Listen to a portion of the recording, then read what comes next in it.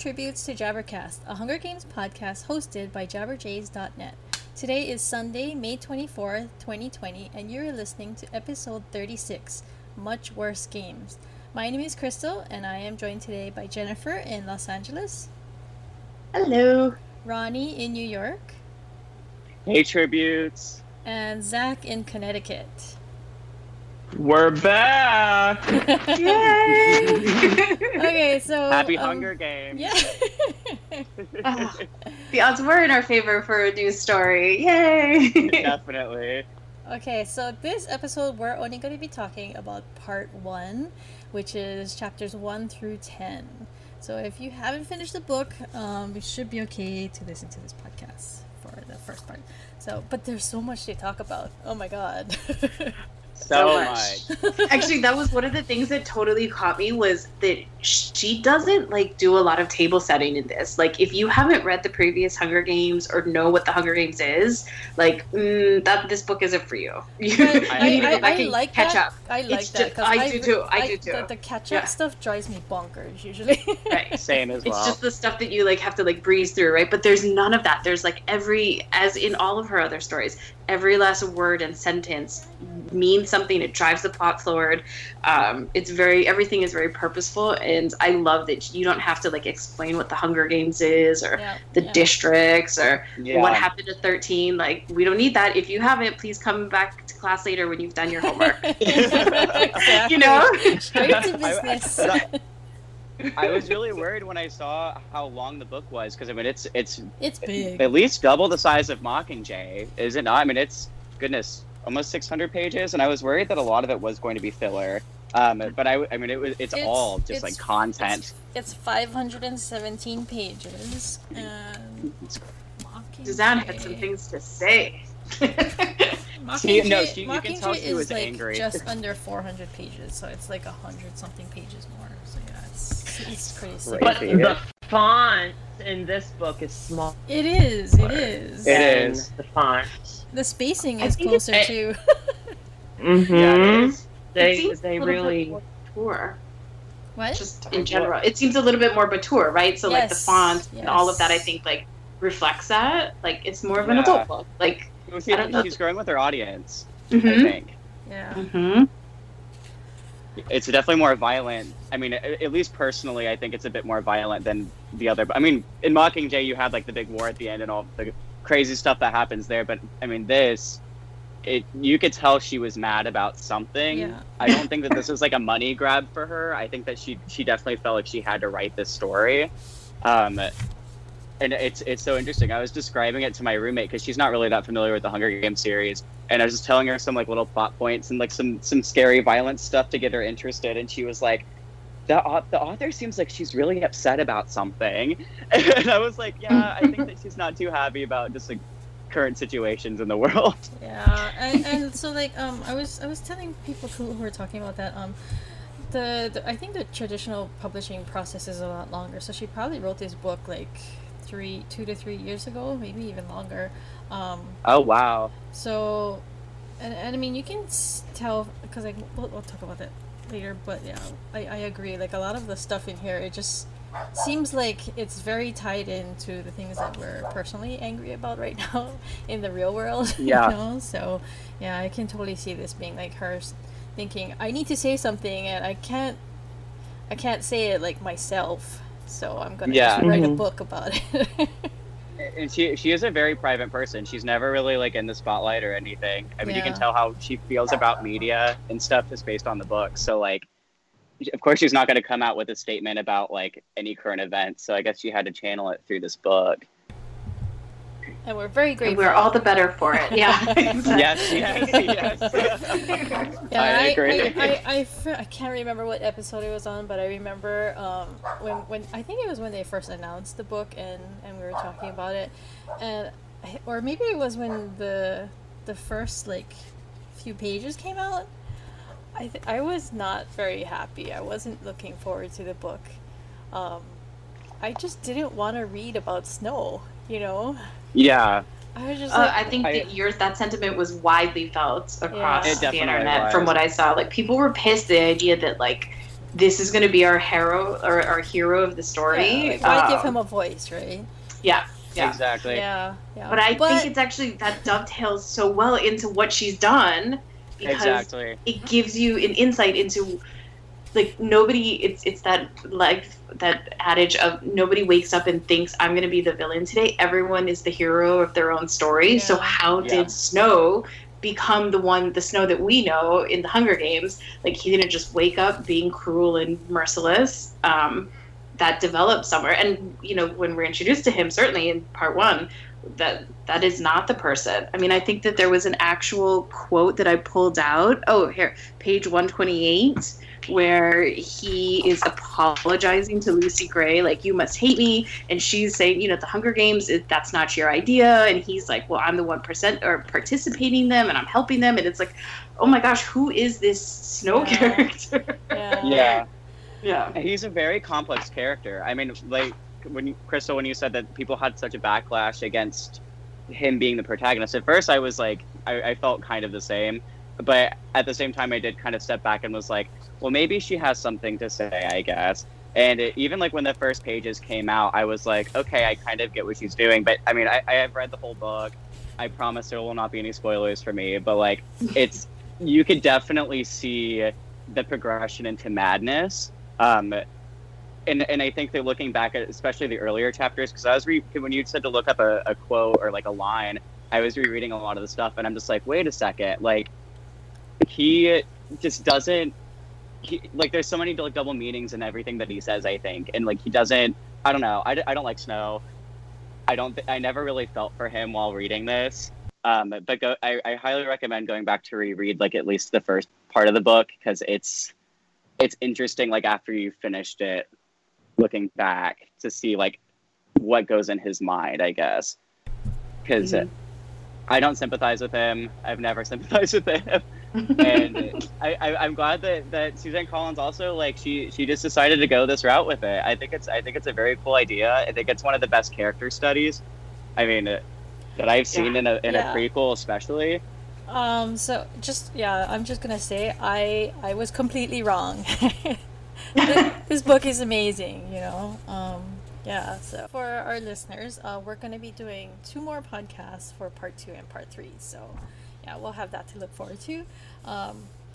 But okay, so let's talk a bit about Snow, when, like, because we had read the part about him getting ready and being obsessed about his shirt and stuff like that, so that kind of sounded like, he's just being like material and he's worried about his shirt and he's poor and stuff. But I mean, when you really get into it more, and you read about how he's starving all the time, that was like flooring to me, and then to hear about the struggles that they had, him and Tigress.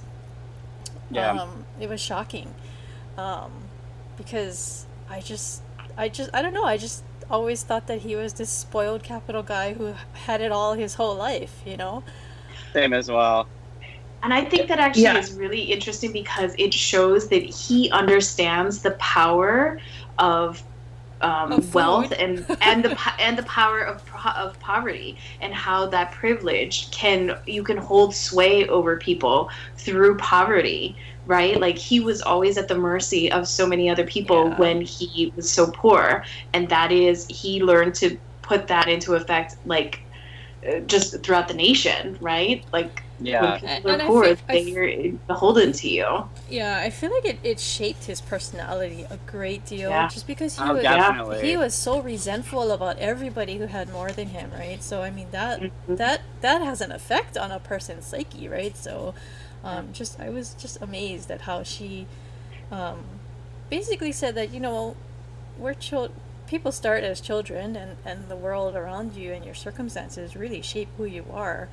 So it's not that it's not that I forgive him or anything, but you just get this understanding of him, right? Yeah. Well, I just thought it was interesting that she decided to just pick the capital in the beginning, like, in this book at least, like, as just very poor, and like, because I never thought about that before. I just kind of always assumed that the capital was like the big fabulous thing that it is in the later books. But she definitely, I think, kind of looked back at history, like Germany, World War II, like before, or not before World War One. After they like fell, they were really poor, like, and it just took one person to rise them up and to make a big thing. I don't remember because I didn't reread the series before this, but did they talk about a siege on the Capitol? I think it was mentioned. Yeah. I don't. I reread The Hunger Games, and it was clear, like the Capitol, it's referenced in the Treaty of Treason, just like the rebellion itself, no specifics. But like that's another thing I wanted to touch on in terms of like first impressions. The writing itself, her writing is so much more. It goes into like the smaller font and everything, but it's not. Katniss's POV was very dry bones. She did not take time to describe everything at all, and not that this book does either. But like everything is fleshed out. Like everything is so descriptive. Whereas Katniss's POV was just not. If she mentioned a tree, she would just say that she climbed a tree. Whereas like if I don't know if Snow would have. Yeah, Snow has like a connection to a lot of things. If he were to do that. Yeah, he has a connection to a lot of things, his surroundings and everything. Sorry. I think it's a reflection of like Katniss is in survival mode, right? Like as a person in survival mode is looking for food. She's not stopping to look at the sunset and like consider what other people are doing, right? Like she is just, and that is her MO throughout the entire series. Whereas Snow, his way of survival is to consider all these other people. You know, his barriers are people and access and power. So I think that's the way that he is able to survive. Yeah, he's very observant. I agree. And he's very the illusion of extravagance. Yeah. That's what I find about him seeing Lucy Gray for the first time though at the reaping. I mean, when he says that she's wearing makeup and that he like makeup is kind of out of vogue and like you can't even get it in the Capitol. They just started to get it in the Capitol. I'm wondering like how much Lucy Gray, even though like I'm just wondering how much she had an influence on like the Capitol society, because she seemed to dress kind of like audacious for the reaping ceremony. Yeah. Like, and he was even taken aback by it. And it's like, if you were taken aback by a girl in a rainbow dress with makeup, like what would he think of like the people with like of his own cousin Tigress with cat whiskers and looking like a mutated cat? Like it's crazy how much of a change in like 65 years that took. Yeah, you know, and how much... I mean, sometimes the Capitol sounded like a district almost, just because it was. I mean, the rubble hadn't been cleared away in 10 years, and dead bodies on the street. Yeah. Cannibalism. So the cannibalism. Oh my god, that really shocked me. It got me like personally thinking, because you know I live on an island and we're talking about like in this pandemic we're all worrying about supply chain and being cut off and stuff like that. So I was just like, oh god. This is a little too close. People go dark. It definitely took some random left turns. Like I mean, in the part where the arena got bombed, I mean, it was just him and Lucy having such a sweet moment, and then she's like, then the world exploded, and it's like she's very good at just catching people off guard. I had this feeling something was going to happen. I was like, why are they going to the arena? Something bad is coming. I thought that was so interesting. Like, what did you guys think about having just an arena like that where they just kind of throw in tributes? They don't even really monitor it. Oh yeah, like, and they use it. Like, I love it. I love it because, and I think I mentioned this on it was a couple podcasts ago where again like the excerpt was released, right, and it was mentioned how there's just the Capitol Arena, and it made total sense. Like they're not. In like the first few years of this, like of course in the first few years of this, they would not build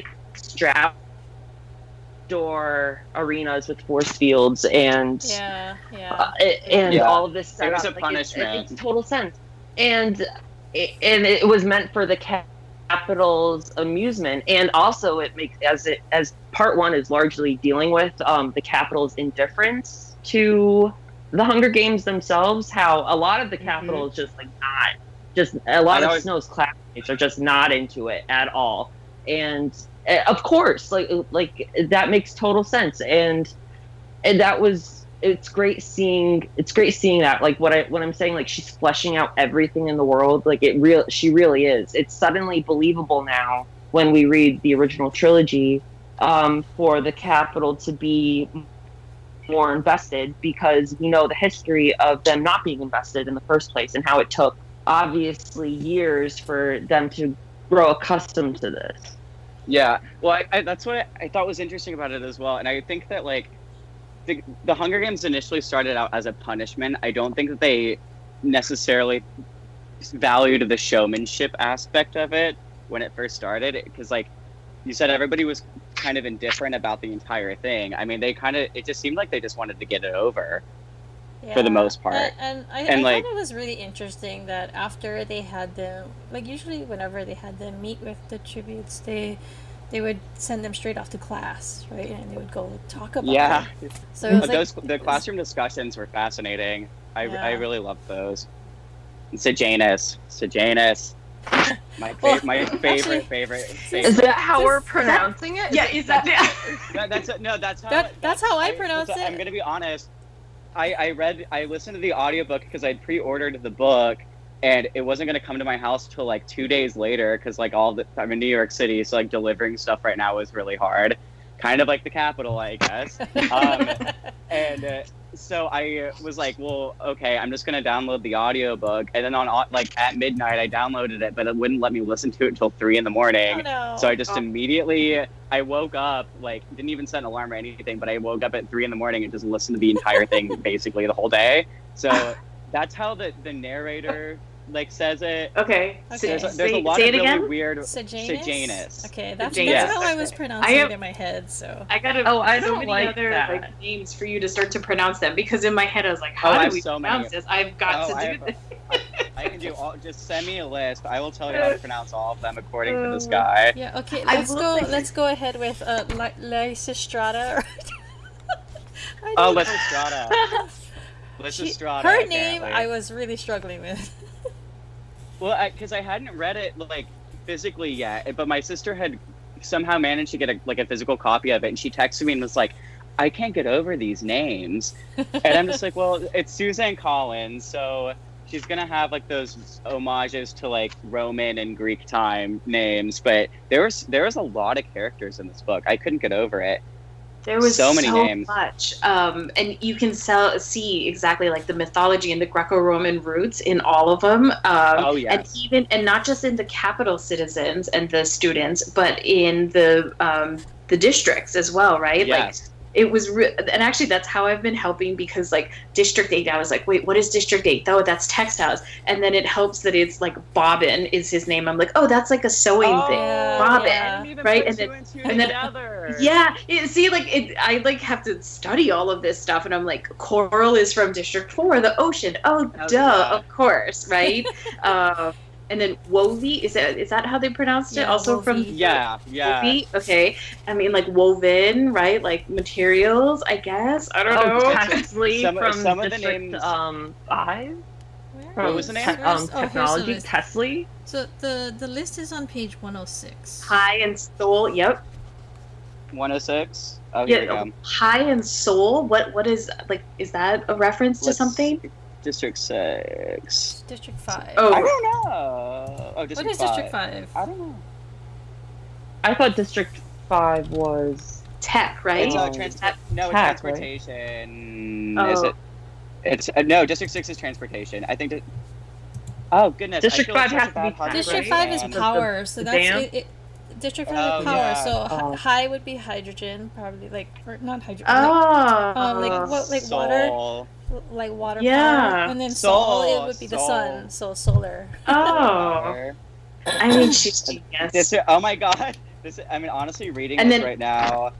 And then like, 10 just physically. Yeah, 10 is Tanner, right? And that 10 is the meatpacking district, or Yeah. meatpacking district is an actual district in New York. But like so Tanner, Brandy, I didn't really know, but it might be right. Maybe she just picked a name in that one, honestly. Yeah. Brandy. Yeah. I was looking at And then- Brandy and I was like, wait, what is that? Reaper, right? Like that's the agriculture, like you reap your crop. Then Dill. Dill could be Yeah. a crop. Yep. I mean, she really outdid herself. And I've been looking for like just within the last names and of the capital kids as well. Oh yeah. You know, Persephone is wasn't that the Greek story about she's so obsessed with her beauty? Yes. Yeah. Yeah. I mean, she lays that groundwork if you're willing to do a little research. Very much like J.K. Rowling, right? Like. Yeah. Oh, I wanted to Oh, point out. Persephone is the one who gets trapped in the underworld and eats the seeds, pomegranates. Yes. fruit, the seeds. Yeah. And it's interesting that Persephone's family is the one who are the ones who had to resort to cannibalism. Oh my god. So she ate the. Yeah. I don't recommend it though for all names because some of them do. I looked up a couple of other names, and some of them do kind of are spoilery. Oh, okay. For sure. So like, I don't even know if can I like say the name? Is it okay if I say there's a spoiler? I'm not gonna say. I'm not gonna say what happens, but I'm saying that. Let's just avoid it. err on the side of caution. But I did want to talk about Arachne, because Arachne has the last name Crane.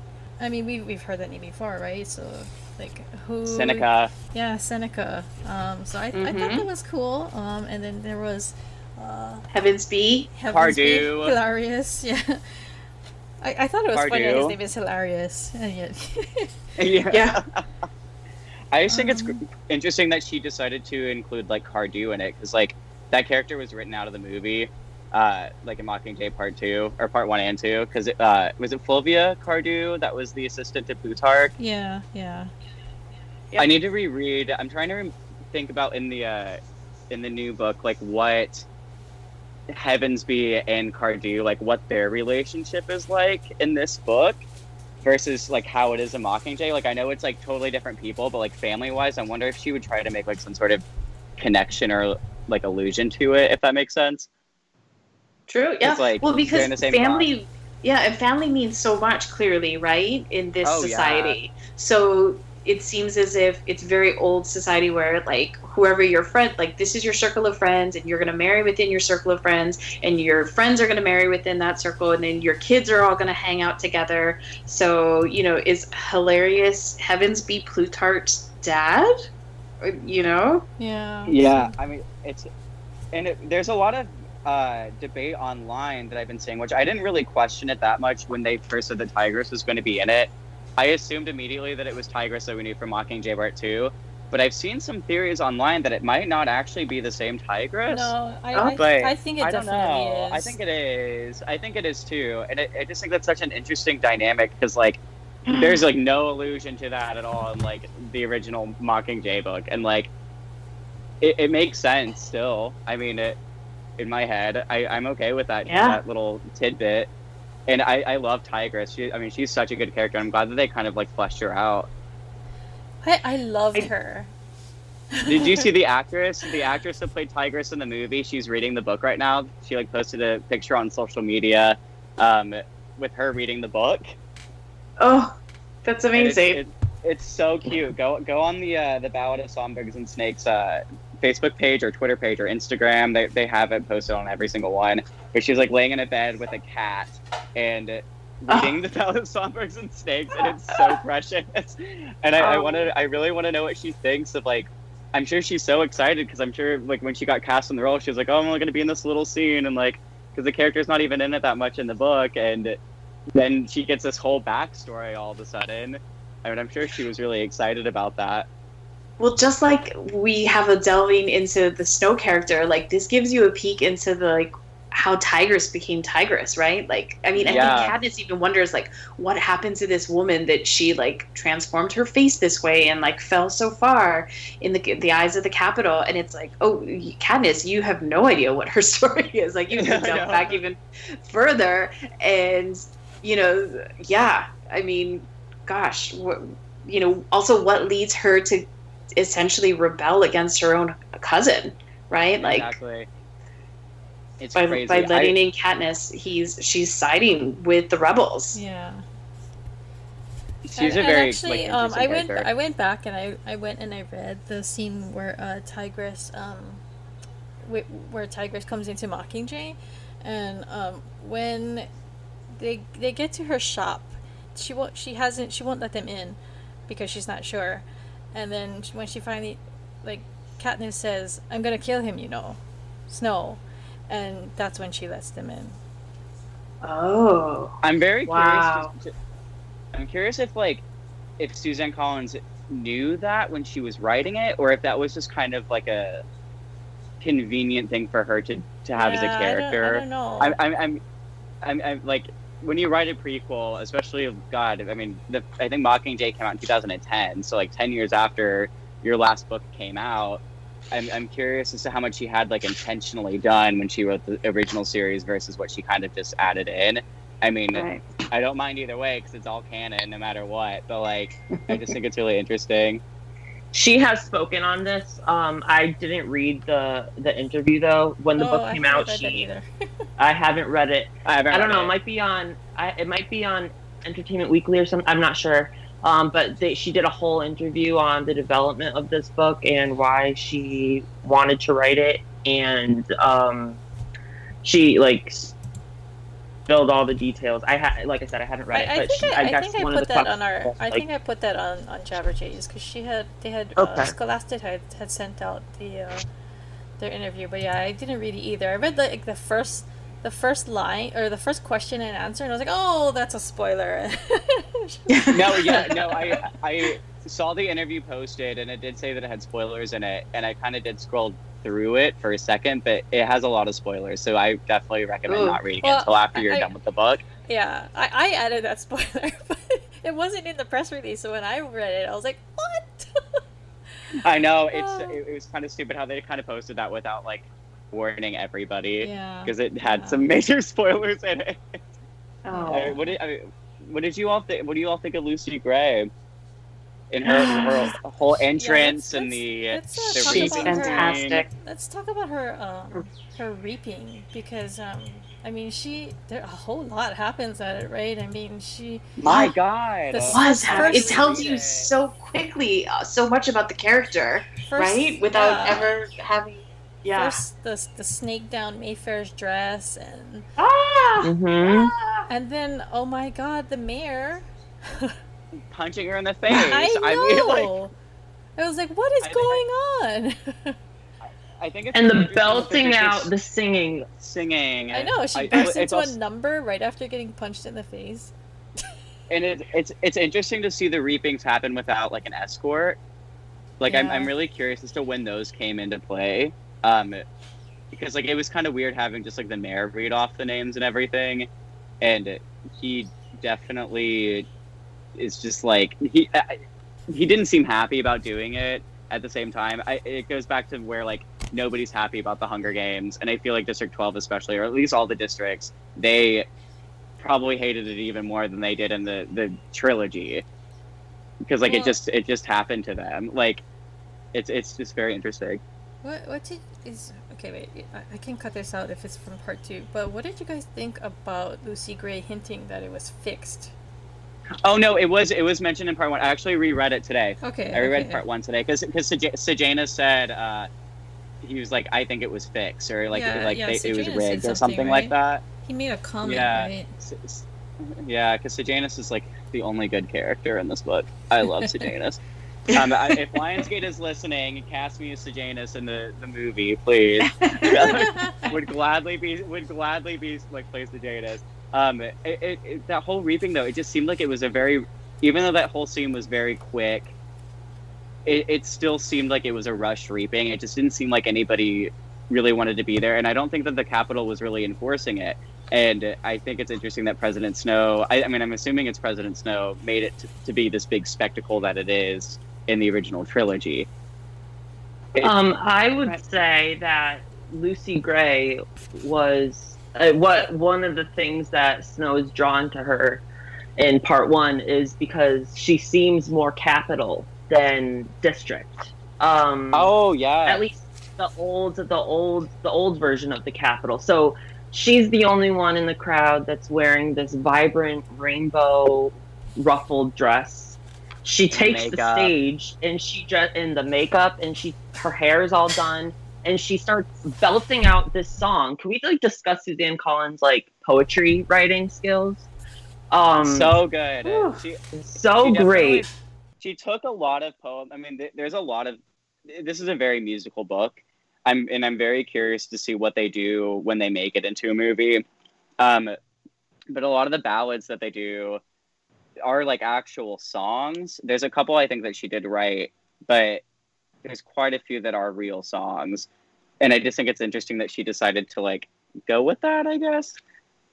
To see how these old songs that are even old to today's standards. Who knows what year this all takes place, but I'm sure it's at least 100 so years in the future, at the very least, that these old songs have survived. I mean, I wasn't the biggest fan of her reaping when I first read it initially, because I thought that it was I just thought it was kind of ridiculous. I was like, how is the Capitol letting this girl, after she gets punched in the face by the mayor, just go and sing her song and take the entire stage and capture the Capitol's attention and all of that. At first it kind of made me mad, because I was like, there's no way they would have let this happen. But I just think that things were so much more relaxed back then, because I don't think anybody really wanted any of this to happen. No, I think the big driving force, because in that whole first part, I kept wondering, it doesn't seem like anybody in the Capitol is really driving this idea of we have to have the Hunger Games. This is how we keep the districts down, until you come across Dr. Gray. Dr. Gale, or whatever her name is. Gall. Is it Gall? I pronounce it Gall. Who is terrifying, by the way. Literally the most way worse than Coin, the most terrifying character. Yeah. That I think almost worse than Snow, because I mean she's so set in her ways about everything, and she knows that the Hunger Games are there for a reason, and she's very adamant about that. And she's crazy. She's smart.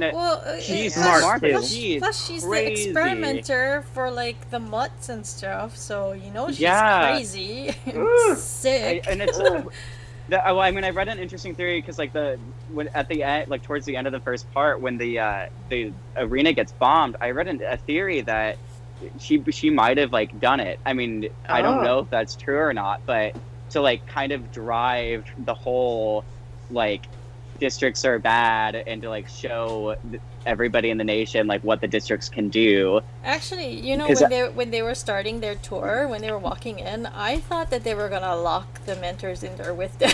I did too. Oh my gosh. And I thought, oh my god, that would be such a Dr. Gall move. Well, when I first was thinking about the book, after they'd released the first the little pieces of it, I was like, I wonder if Snow will end up in the Hunger Games. And then when that part happened, I was like, oh my god, it's happening. It didn't. But it's still such an insane thing either way. Well, even him just stepping foot into it, even when it wasn't the Hunger Games, it was just kind of oh my god, he's been in one. Yeah. And it's weird to see how differently they treated the tributes. They got to take them to the arena, and I feel he had a lot of time. He has had a lot of time with Lucy before the games even started. They definitely were oh well, here I don't know. It's just very interesting to see how they kind of changed everything over time. Well, I had written that down as one of the topics. But let's talk about the way the tributes actually arrived in the Capitol, because that was shocking for me. No, that was awful. We're so used to how things are in Katniss's time with the tribute train and fancy everything. train. I know. They're almost revered, right? Yeah, and then to have they're celebrated, and to have them just arrive like animals. and It, and and they the weren't zoo. and they weren't fed. Cages. They weren't fed the entire time after the reaping too. And they're in chains, and oh my god, when the peacekeeper just pulled that girl out, you know Oh what the part I'm yeah, talking about? yeah, yeah, He yeah. just Out of yanks the her out of the train. car, right? Mm-hmm. It was shocking. I mean, Yep, and They don't even get a real she gets doctor? like marked up. Yep, she gets marked up, and like that would never fly. That would never fly. In the I'm saying present day, but you know what I mean. I know, Like I keep trying to say Katniss that. time. young In Katniss time. 75. Yeah, exactly. Yeah, 60 years later. the zoo. the zoo. Oh my Oh my god. Oh my god. That I was so shocked when I had read that, because when he kept alluding to a zoo before that, about going to the zoo, and then he ended up at the zoo, and at first I was like, well, that's kind of silly. Like, would they actually do that? And then it honestly kind of makes sense. I mean, they don't really know what to do with these kids, so they just kind of put them wherever, and like how the little kids are like running around the cage. I think it was a monkey cage is where they put them all. It's the monkey cage. Yeah, I mean, they were gawking at them and everything, and saying how they were animals, and like, I don't know if this is in part one, but and it's not a spoiler, but like how they call the doctors like veterinarians, Yes. like for the tributes. Like, that's really messed up. That was the part I mean, that got me really upset. Same as well, because like you think that I- they treat the tributes awful before, like when you read the original trilogy, but no, it's so much worse. Yeah, and I mean, for me, I was in denial for a little while. I thought, oh, this is just a temporary holding place. But no, Oh, same. they just kept them there. You know, I was just like, what? I saw an interesting theory online that, like, where President Snow lives, like, I mean, he lives in the most opulent apartment building in the capital, that might have been where the tribute training center ended up being, or like they might have repurposed it, because I think he says that it's 12 floors and it has the rooftop garden. No, I think it's 25. I thought it was 12. That was my bad. I think it's 25, because I think I remember him saying that him and Tigers had to walk up 25 flights of stairs, and I was just like, wow. I couldn't imagine.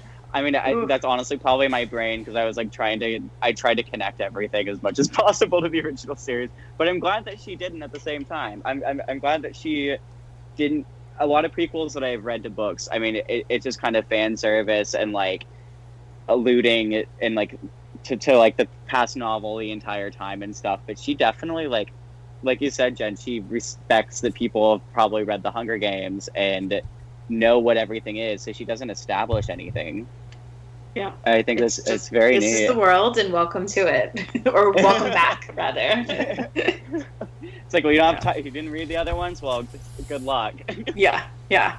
I was struck by so I've been trying to think about this, because Crystal, you had said that, you know, publishing timelines, she likely wrote this like 2 years ago, but it just struck me as so timely, the idea of keeping kids in cages. And you know, I know we're not a politics kind of podcast, but it just struck so true, and it really made me wonder, like, did she write that out? Like, did she write this before this political situation started happening? Was that just something that maybe they were at the zoo, but she didn't call out the fact that they were in cages? But it was that would have been 2018, so that keeps in track. Yeah. Okay. What's happened? I had the immediate thought when I read the line "children in cages." I thought of that immediately, and. Yeah. I think it was intentional. I do. I mean, I wish we could have Suzanne on the podcast to ask her questions, but I don't think that's going to happen anytime soon. But I do like the ambiguity of just like kind of deciphering it ourselves at the same time, because then you can kind of make it to how you want to make it, especially when we discuss part 3. I just like ambiguity. I like leaving up to interpretation.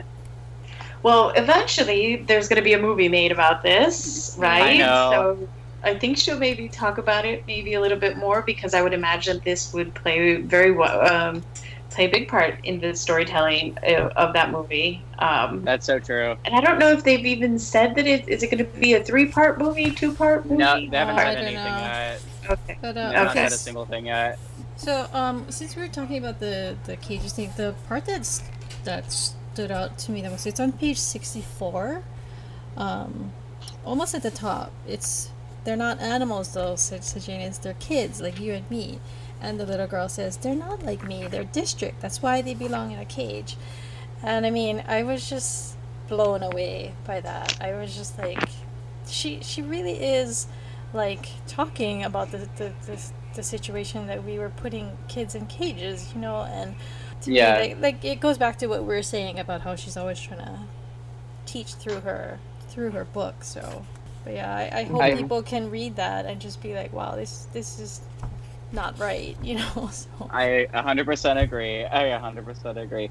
She definitely had stuff to say with this. I knew when they announced the prequel was happening, I knew it wasn't a money grab thing. She definitely needed to say something, and I'm glad she said it because it made my quarantine so much better. We're all stuck in our own literal house cages right now, so No, honestly. thank you for the sustenance. So talking about that though, did you guys get that impression that that's how Snow and Tigress and the Grandmam were, where they were just stuck in their apartment with Yes. with their horde of It lima was- beans? Yes. It was way too real. My know. God. That I think is definitely not something that she intended, but oh my No. god. No. But, hey, it made it way more relatable to me, especially. I was just like being in New York City during all this craziness. Like, it kind of does feel. I mean, I don't even want to compare it to like the Capitol after like a literal war, but like I saw shades of that, and when I was reading it, it definitely gave me chills on a lot of aspects because like resources are down here so much, and like the policing has been a lot more strict. If you don't wear like a face mask, you get fined like $1,000, and it's very timely to just everything that's happening right now. I know that she probably did not predict that whatsoever, but like it's crazy that she kind of did at the same time. Yeah, well, you know, it's a pretty common joke that Suzanne Collins predicted the future, right? So, Oh yeah. I mean, along the likes of like Margaret. here we are again.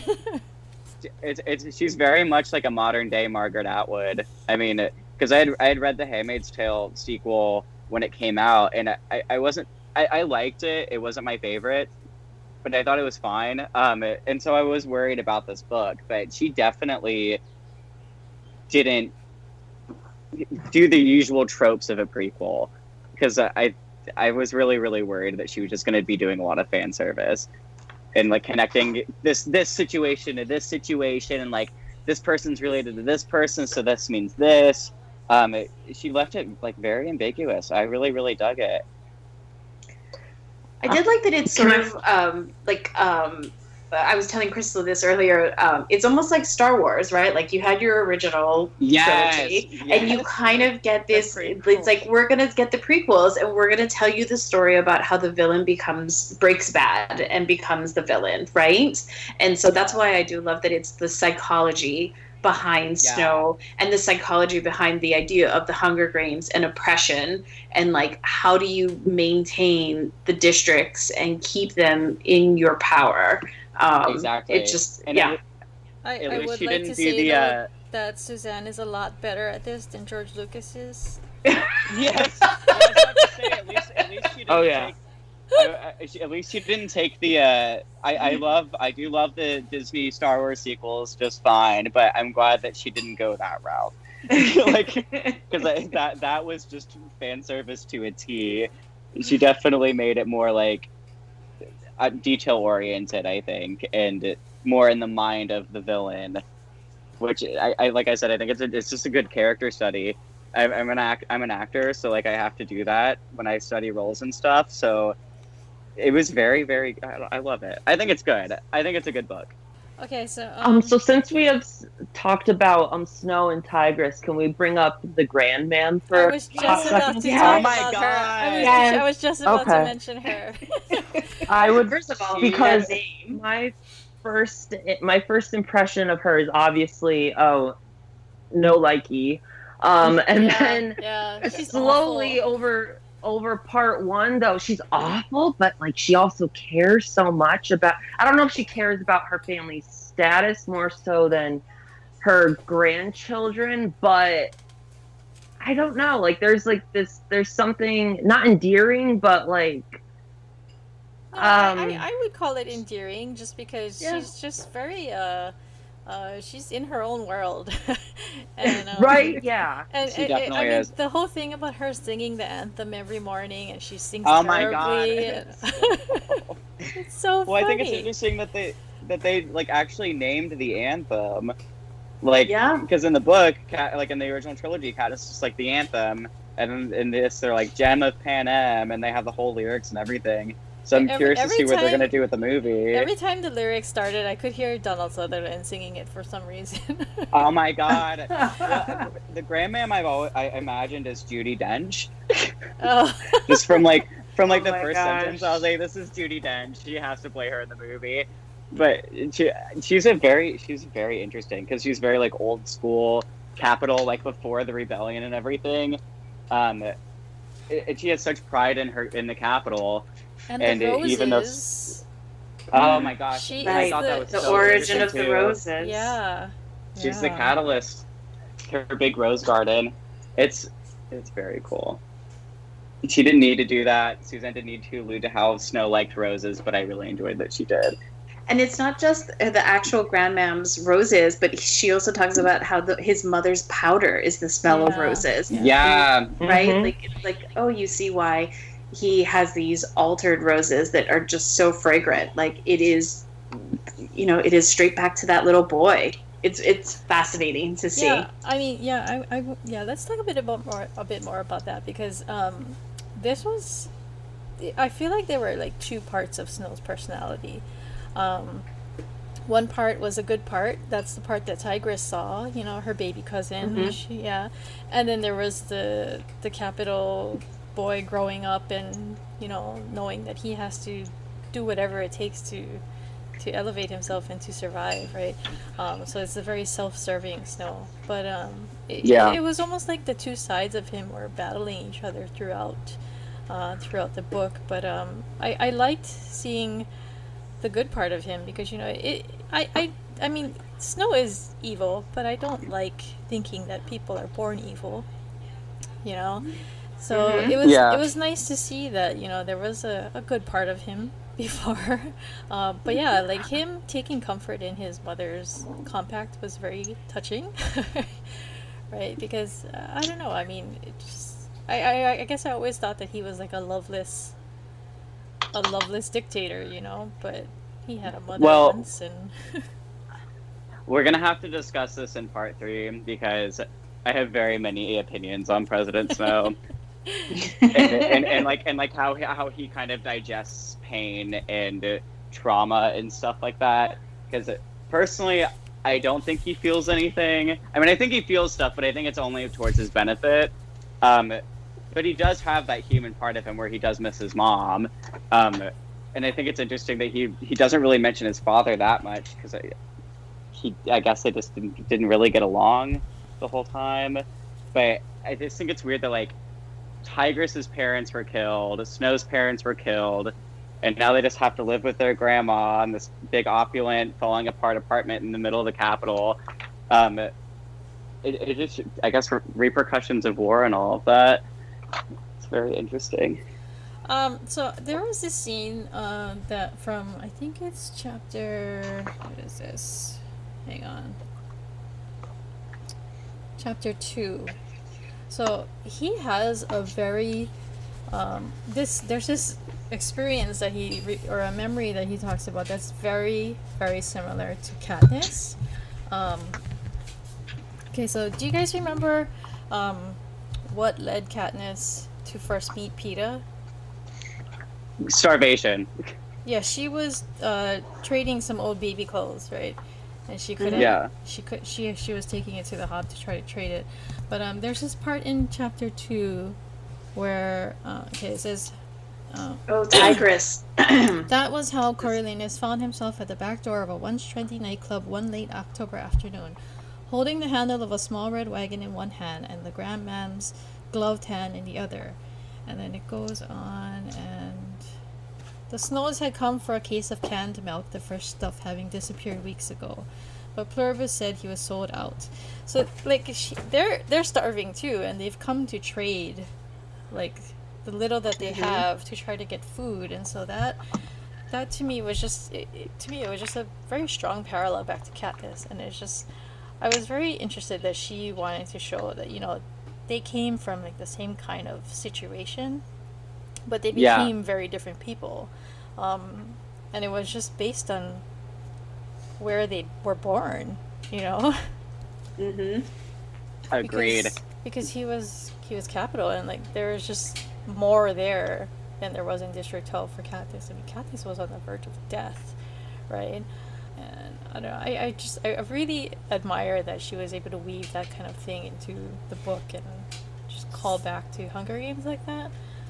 Yeah. She definitely, I thought that was, she does that throughout the novel. There's a lot of allusions to, like, similar experiences that Katniss has had as well. And it just goes to show, like, why he ends up hating Katniss so much. Yeah. I think. Like, so much. Because when they first announced that it was going to be a District 12 tribute girl that he was going to be mentoring, I was like, my God, we're going back to District 12. Like, I would like to see something else. Like, come on. But I like, get it now. I honestly get it.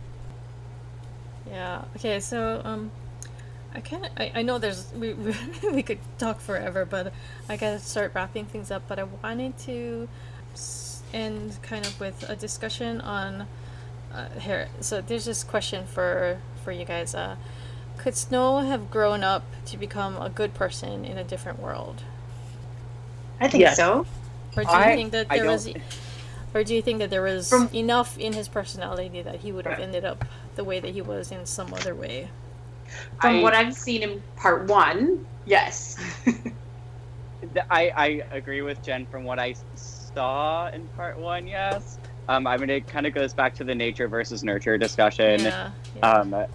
I mean, he definitely grew up in some different circumstances, but, like, if his family was the same, I don't know.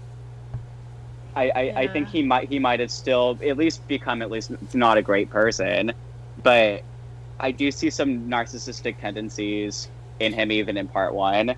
So I'm just like, I'm torn on it. I'm not sure. Yeah, because, I mean... like, say he were born in the districts, like Sejanus. Yeah. I think he would have been I think we would have deemed him as a good person because his enemy would have been the capital instead of the district. That's an interesting way of putting it. And if he was, though, he wouldn't become president. Yeah, because, I mean, I don't know, I mean, you can argue that the games don't become the way that they do without Dr. Gall because she has the mutts. Oh, yeah. So obviously those become a big thing, right? So her influence is felt all the way in the future. Oh, yeah. So, yeah, it's like you have to wonder, like, what else does she do with him? Not just with, like, her mutts, but she seems to treat her mentors and the tributes as her subjects, right? Her lab rats. Yeah. Yeah. I mean, when they had that parade for the girl that killed that district girl, I mean, I think he said something like, I don't understand what the point of having a public display like this is. And it was her idea, I believe, right? I think so. To do that, like, because she said something right after, right? Didn't she speak right after? So, like, I think so. So I mean, it was definitely her idea as well to make it kind of like a more public propaganda threat. Because I mean, it honestly, when I read that part, it reminded me of The Handmaid's Tale. Just like the small ways that the government would just like publicly display like punishment to be like, listen, if this will happen to you, which she's kind of the mastermind of, I think. Yeah. She's crazy. I hate her. She is. She's a good Palpatine. To see who will Palpatine. play her. Yes, I'm excited to see who will play her. I want Meryl Streep to do it. Okay, wait. So they have to when they're like doing their screen test or whatever, they need to ask them to cackle because her laugh is what is. Oh my creeping. God. Whenever she So started scary. laughing in the book, I was just like, oh my god, this is so weird. Well, in the So audiobook, creepy. the guy will do it, and it sounds just like it sounds unnerving to have this like 27-something-year-old actor, like guy actor, try to like cackle like a woman. Wait, so does he It's a nail little it, or? unnerving. It's he does not nail it, but it's still just as unnerving. Okay. That's the main thing. Okay. Like honestly though. But I think she's a very interesting character. I'm very looking forward to discussing about her more in the future parts because she does some crazy stuff. All right. So let's wrap up by I had asked you guys if you could highlight a line or a passage that really stood out to you. So if you guys can, I don't know who wants to go first. Somebody can go. I'll go first. Why not? It's in chapter 6. It's actually the very beginning of chapter 6. It's page 77. It's right after Sejanus kind of started yelling at the class and being like, "What are we doing? Like, why are we doing this?" He's like literally the only rational person in the room at this point. And it starts at his distress made Coriolanus uncomfortable, especially when he valued his own chance to participate so highly. So like, I just think that line resonated with me because I feel like he just there you realize that he doesn't care about people and that he just cares about the opportunity to like participate and to advance further in life. Because I mean, he said that he doesn't understand why he cares so much. Like, I don't know. I think it just kind of shows how self-centered he is. Yeah. He's very self-focused. Yes, because it's like if someone's saying like, "Oh my gosh, well the thing that we're doing is killing kids," and then President Snow's sitting in the back of the classroom like, "Well, yeah, that's not great, but like I can't move forward if this isn't a thing." Like I just think that's a little too self-centered, but I think it kind of encapsulates him as a character. Mm-hmm. His ambition. That's mine. Yeah. I'll go next. Yeah. So mine is very, very simple. But I think it kind of wraps up, I think it sums up a lot of, especially Snow's character.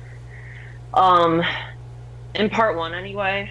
And also, it's unnerving. So it's on page 75, it's the end of chapter 5. And it is, "Sorry, my friend," he said mildly, "but I think I'll keep her." That was one of the things that kept bringing me back to Earth with me liking Snow. He's so possessive. She's a thing to be owned. Yeah. Yep. He's not a great guy, obviously. Yeah. For me, I think I had mentioned it earlier. Mine was it's not page 128. It's 120. When he's having a conversation with Lucy, and he is basically apologized. He's saying, "I'm sorry. I'm so sorry about all of this." And she says, "It's not your fault." And he says, "You must hate me. You should. I would hate me." And she says, "I don't hate you. The Hunger Games weren't your idea." And he replies, "But I'm participating in them. I'm helping them happen." And he drops his head in shame. I should be like Sejanus and at least try to quit.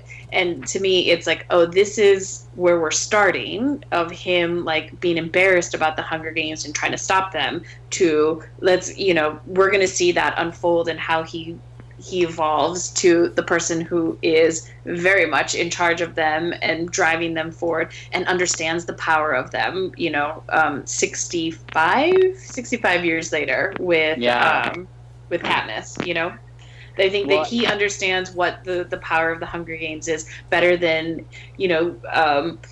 many of the gamekeepers, right? Yeah. Yeah. I'm excited because you haven't finished it yet, right? I have not. Oh, I'm so excited to hear your opinions on this when you finish it. I'm so excited. I feel like I could write a dissertation on this book, honestly. Like it's. Maybe people will. I'm sure people will. So. There's just so much to unpack. There's so much. Yeah. I'm excited for you, because Zach, you haven't finished it either, yeah? No. Yeah. I'm very excited for y'all to finish it.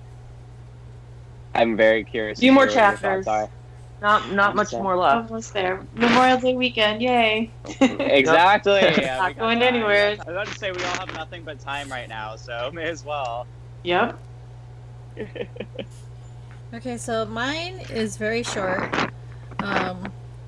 It's on page 49. It's when they dumped him into the monkey cage. Oh. And he's freaking out. Mm-hmm. Internally. Yeah. She just tells him, own it. And Oh, me, yeah. That line. like that, I was just like, wow. Because at that point, I was still in the whole mindset of it's gotta be like district versus capital. Of course she's gonna hate him automatically, right? But I mean, she just seems to have this inherent goodness in her, where even this person who, I mean, granted, he did come to the station to meet her and everything, but that doesn't really necessarily carry a lot of weight, right? So but yeah, just her like saying that, just being so aware of the situation and what he needed to do, and just her saying that to him, it just got his motor going again, right? And he was able to get make the most of it. But yeah, I really like that. It said a lot about her character in just 2 words. And it also says a lot about him, I think, too, because he definitely didn't seem like that kind of person that would own it, quote unquote, before that situation. So like after that, you could see in the books, like in the original trilogy, that he definitely wanted to be like own the situation. Yeah. I mean, it's very interesting.